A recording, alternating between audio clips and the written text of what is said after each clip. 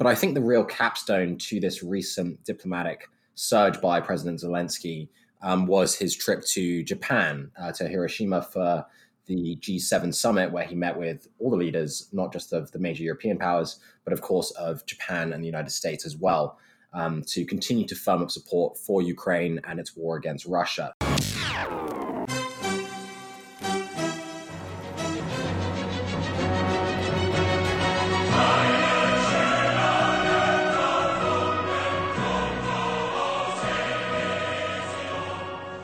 Welcome everyone to our second Decency deep dive, where the three of us here will look at the big topics of the month of May that we've missed and haven't been able to cover on this podcast. So, starting with our very first topic, Julian, what are we going to first tackle? It feels odd to say that we haven't covered it, because it's the topic that is probably most frequent in news coverage of Europe and international affairs, and it is, of course, the war in Ukraine. But we're going to take a look at Mr. Volodymyr Zelensky's recent travels, not just to Europe, but recently to the G7 summit in Japan. So then we'll be moving on to our second topic. Jorge, what's up for it now?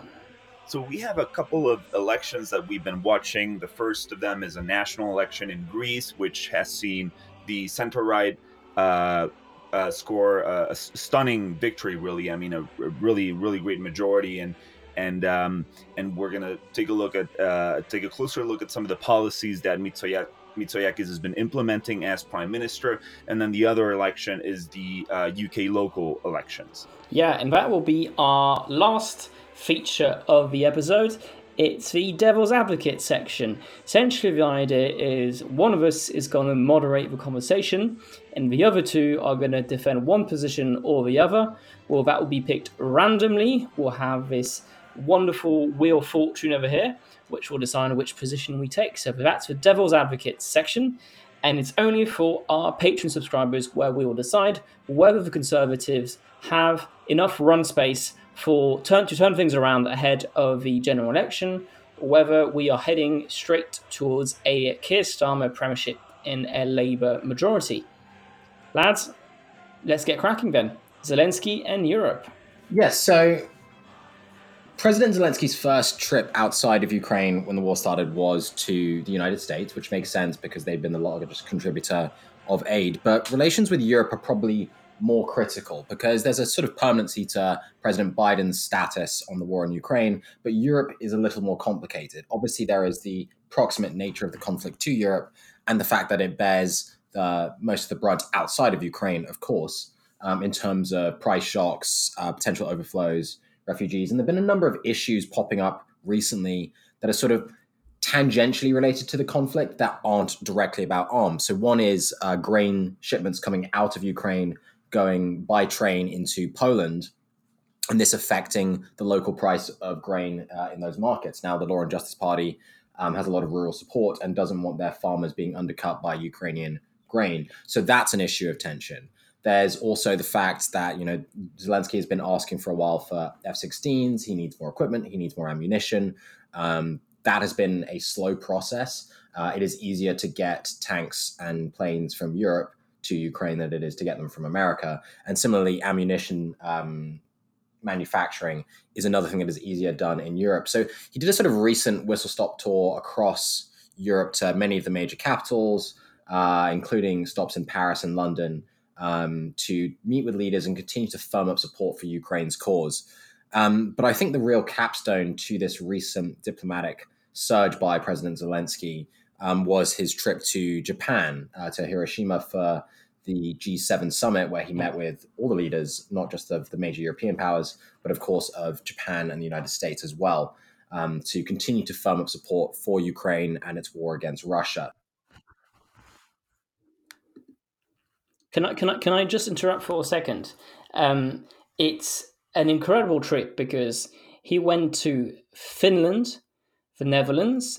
When he was in the Netherlands, he visited the International Criminal Court. He then went to Italy, including a trip to Vatican City, Germany, France, and the UK. And later on, he also went to Saudi Arabia, where he met with Crown Prince Mohammed bin Salman. He attended the 2023 Arab League Summit. He was meeting with member states such as Syria. He then went to Jeddah that night, and then he went to Hiroshima. So really, very long trip, not just in Europe, but all across the world, really trying to build up some diplomatic support. Yeah, and I think the Arab League one is probably the most important, really, of the lot, because the G7 is obviously aligned behind Ukraine, and so is Europe. But we're seeing this increasingly, especially with comments made by Brazilian President Lula da Silva, that, well, I don't like using this term, but I guess it's what everyone else is using, so I'm going to use it as well. The fact that the global South is not squarely behind Ukraine and is trying to play a sort of more neutral, non-aligned role in this conflict for a litany of reasons. So part of Zelensky's diplomatic efforts are to try and shift the narrative and perceptions among some of these countries. And in many ways, he is better placed to do this than the United States is. I mean, obviously, he has a war to fight at home, whereas Secretary Blinken and President Biden do not and can continue to travel to some of these places. But it's best heard coming from Zelensky, because a lot of the arguments that Ukraine would be making about sovereignty and independence jive quite well with a lot of countries, especially in Africa, in terms of their own struggles for independence against would-be imperial powers.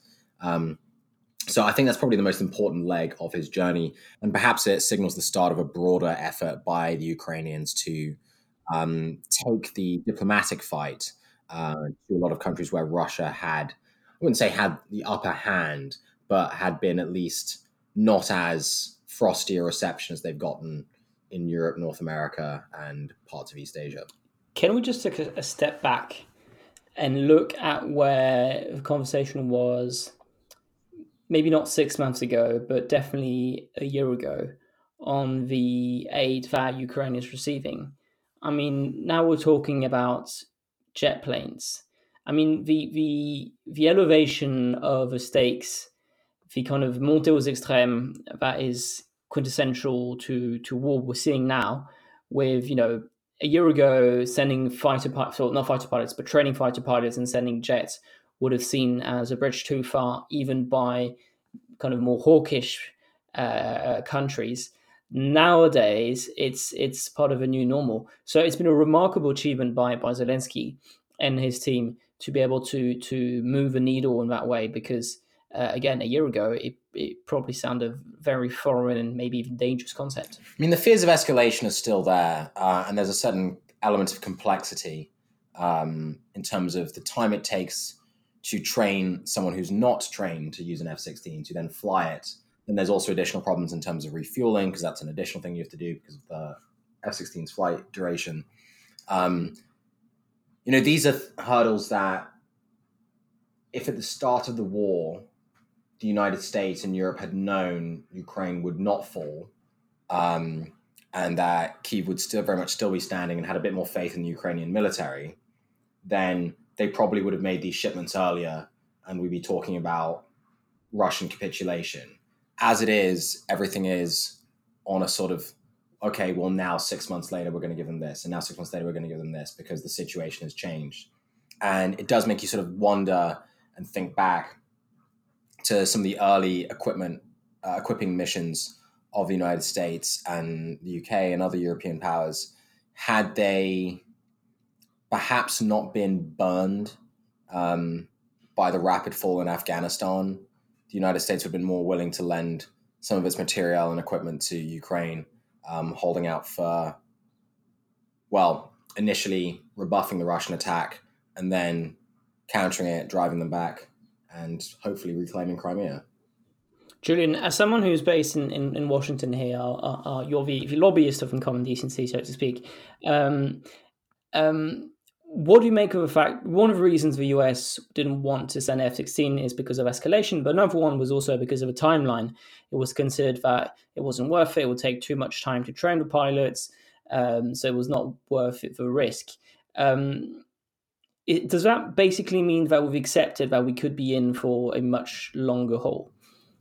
If they start and make the shipping of F-16s over, then yes, it would be an acceptance by the Biden administration and Congress that Ukraine's war with Russia would be going on for several years, because the investment would be so significant that you would only do it if you anticipated this going on for the long term. And we're in a sort of stalemate function at the moment. And we've been sort of waiting for the spring counteroffensive, which is now going to be a summer counteroffensive for a couple of months. And, maybe jets would be a part of that. I think you're more likely to see a stepping up in terms of the supply of some of the defense tech testing things that the United States is developing. So, everyone talks about the TB2 drone that Turkey makes. The United States has its own equivalent that is getting a lot of field test usage in Ukraine. I think you'd see step-ups in those sorts of supplies before you really got to the big F-16 one. And again, similar to the tank situation with Abrams tanks, you might see, say, the United Kingdom offer planes first before the United States makes that jump itself.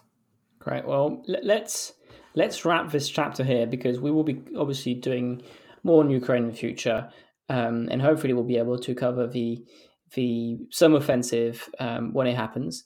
But let's move on a little bit to the south of Ukraine, or southwest to be precise, and let's look at Greece, because I think it's something that's been relatively gone under the radar of international news, but in a continent where the centre right hasn't been faring too well of late, I think is fair to say, there's been a remarkable success story coming from Greece. Jorge, why don't you get us through the details and we'll chat about it? Yes, and I think we, when we are addressing Greece, I think we may as well just take a step back and recall some of the episodes that we've done, and particularly one episode which you put on, you splendidly put together, Francois, many months ago. It was an episode about the bicentennial of the independence war against the Ottomans. And I think Greece has always been very close to the heart of this podcast. We care about Greece. We think it's an important country. We don't think it's some sort of eastern backwater that we just sort of like just paper over. Jorge, do you remember the pigs label that was very fashionable about 10 years ago, that lumped in together Portugal, Italy, Greece, and Spain as, the kind of lazy southerners who were bathing in the sun near the Mediterranean and weren't paying their taxes? I'm happy that acronym has kind of disappeared, because it was quite brutal, and I think a good reflection of sometimes how the conversation had shifted during the darkest hours of the Eurozone crisis. Yeah. And I think you've just touched upon the sort of the dichotomy between the frugal nations of Northern Europe and the more prodigious nations of the South. But I think, look, what is very interesting about the recent political cycles of Greece, and again, I just want to remind our audience that if they've listened to the episodes in the past, they're aware of sort of the history behind and the meaning behind Greek modernity, right? The fact that Greece took a stand against Ottoman occupation in 1821. We did a fantastic episode on that, and people may well recall it. But just thinking recently, we've gone through some very interesting electoral cycles in Greece recently. I mean, people have to remember that from 2015 to 2019, Greece had the most far-left government of Europe by far, led by Alexis Tsipras. This was a government which, right upon being elected, we were actually, you may remember this, we were 2 years into college, and you may, I for one, vividly remember when Alexis Tsipras, right off the bat, when he got elected, he put a referendum up to the Greek people, where he asked them, are we going to accept the bailout terms of the Juncker Commission, the IMF, and the ECB, or are we going to reject them? And the Greek people rejected them. They voted for ochi, which means no. Counterintuitively, nay means yes in Greek, but the ochi won. And you have to remember that the prior government, the government prior to Tsipras was a center-right government led by Antonis Samaras, who was a very sort of neoliberal kind of government, very centered on the economy, very centered on getting the country's finances in shape by reducing the deficit and the debt. But after Tsipras, and we can get back and sort of assess what Tsipras meant for Greece, but after Tsipras, we've seen another center-right government, this time by Kyriakos Mitsotakis. He's the prime minister. And it's kind of a different sort of, it's a different flavor of center-right. It's also neoliberal on economics, but really, quite importantly, it has taken a very firm stance on migration. Mitsotakis says that his government's position on illegal migration is tough but fair.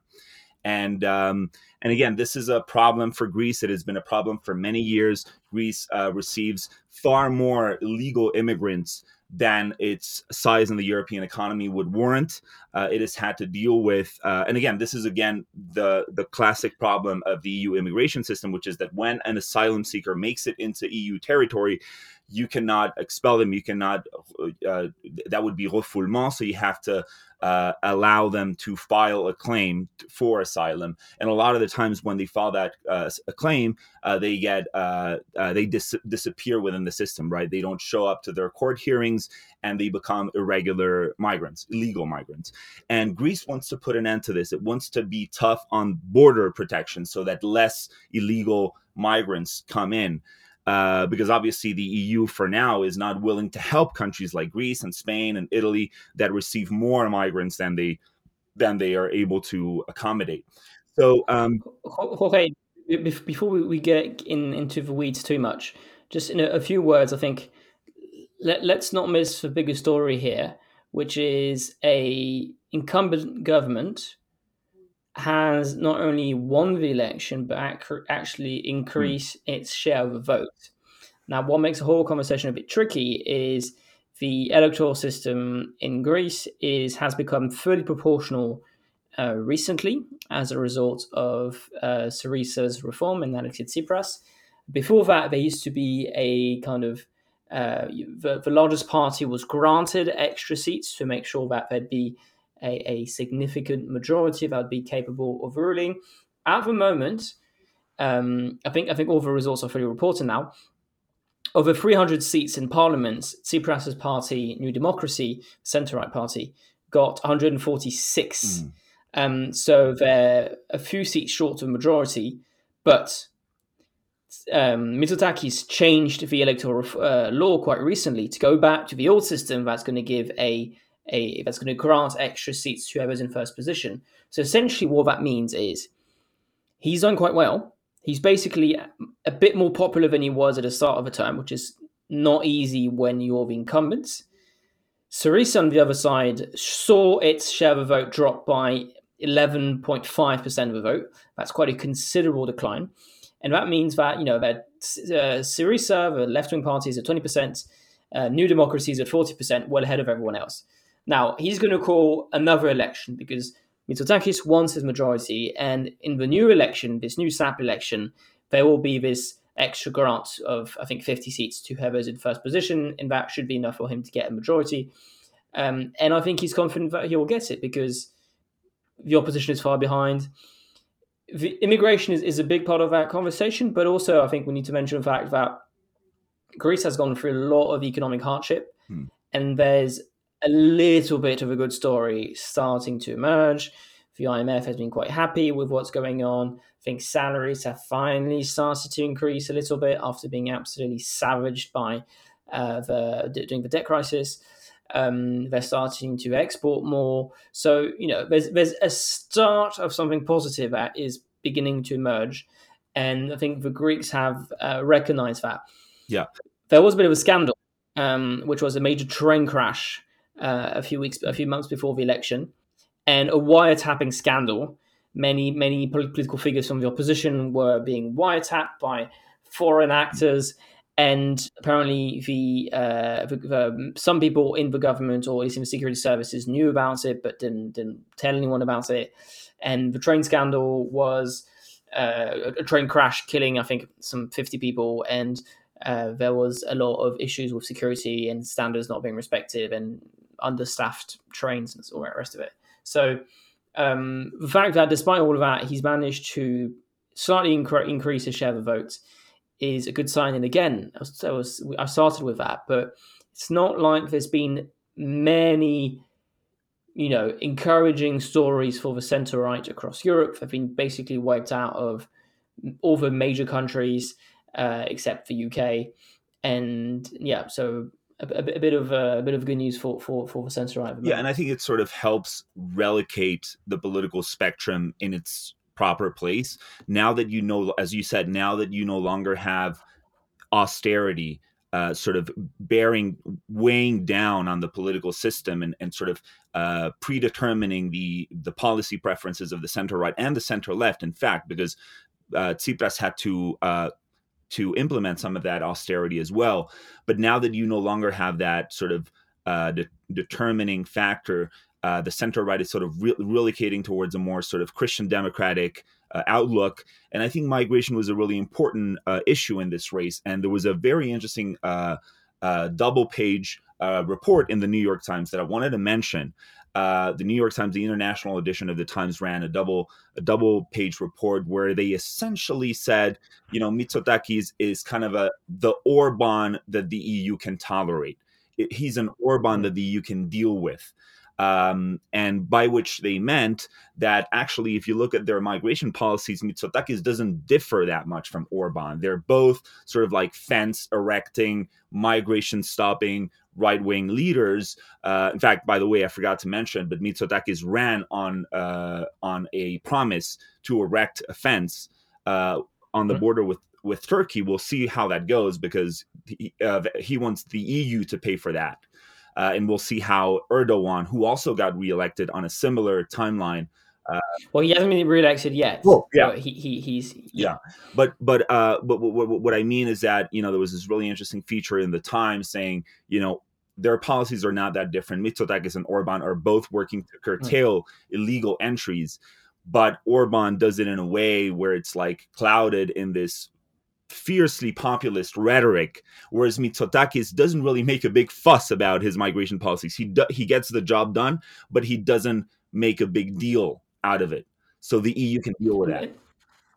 There's also a sense that Greece has been taking more than its fair share in the past few years, and whereas Hungary quite quickly shut its borders. And hasn't been contributing as much. And on top of that, as you said, there's been this kind of fierce rhetoric that Orban has been using that ruffled few feathers back in Brussels.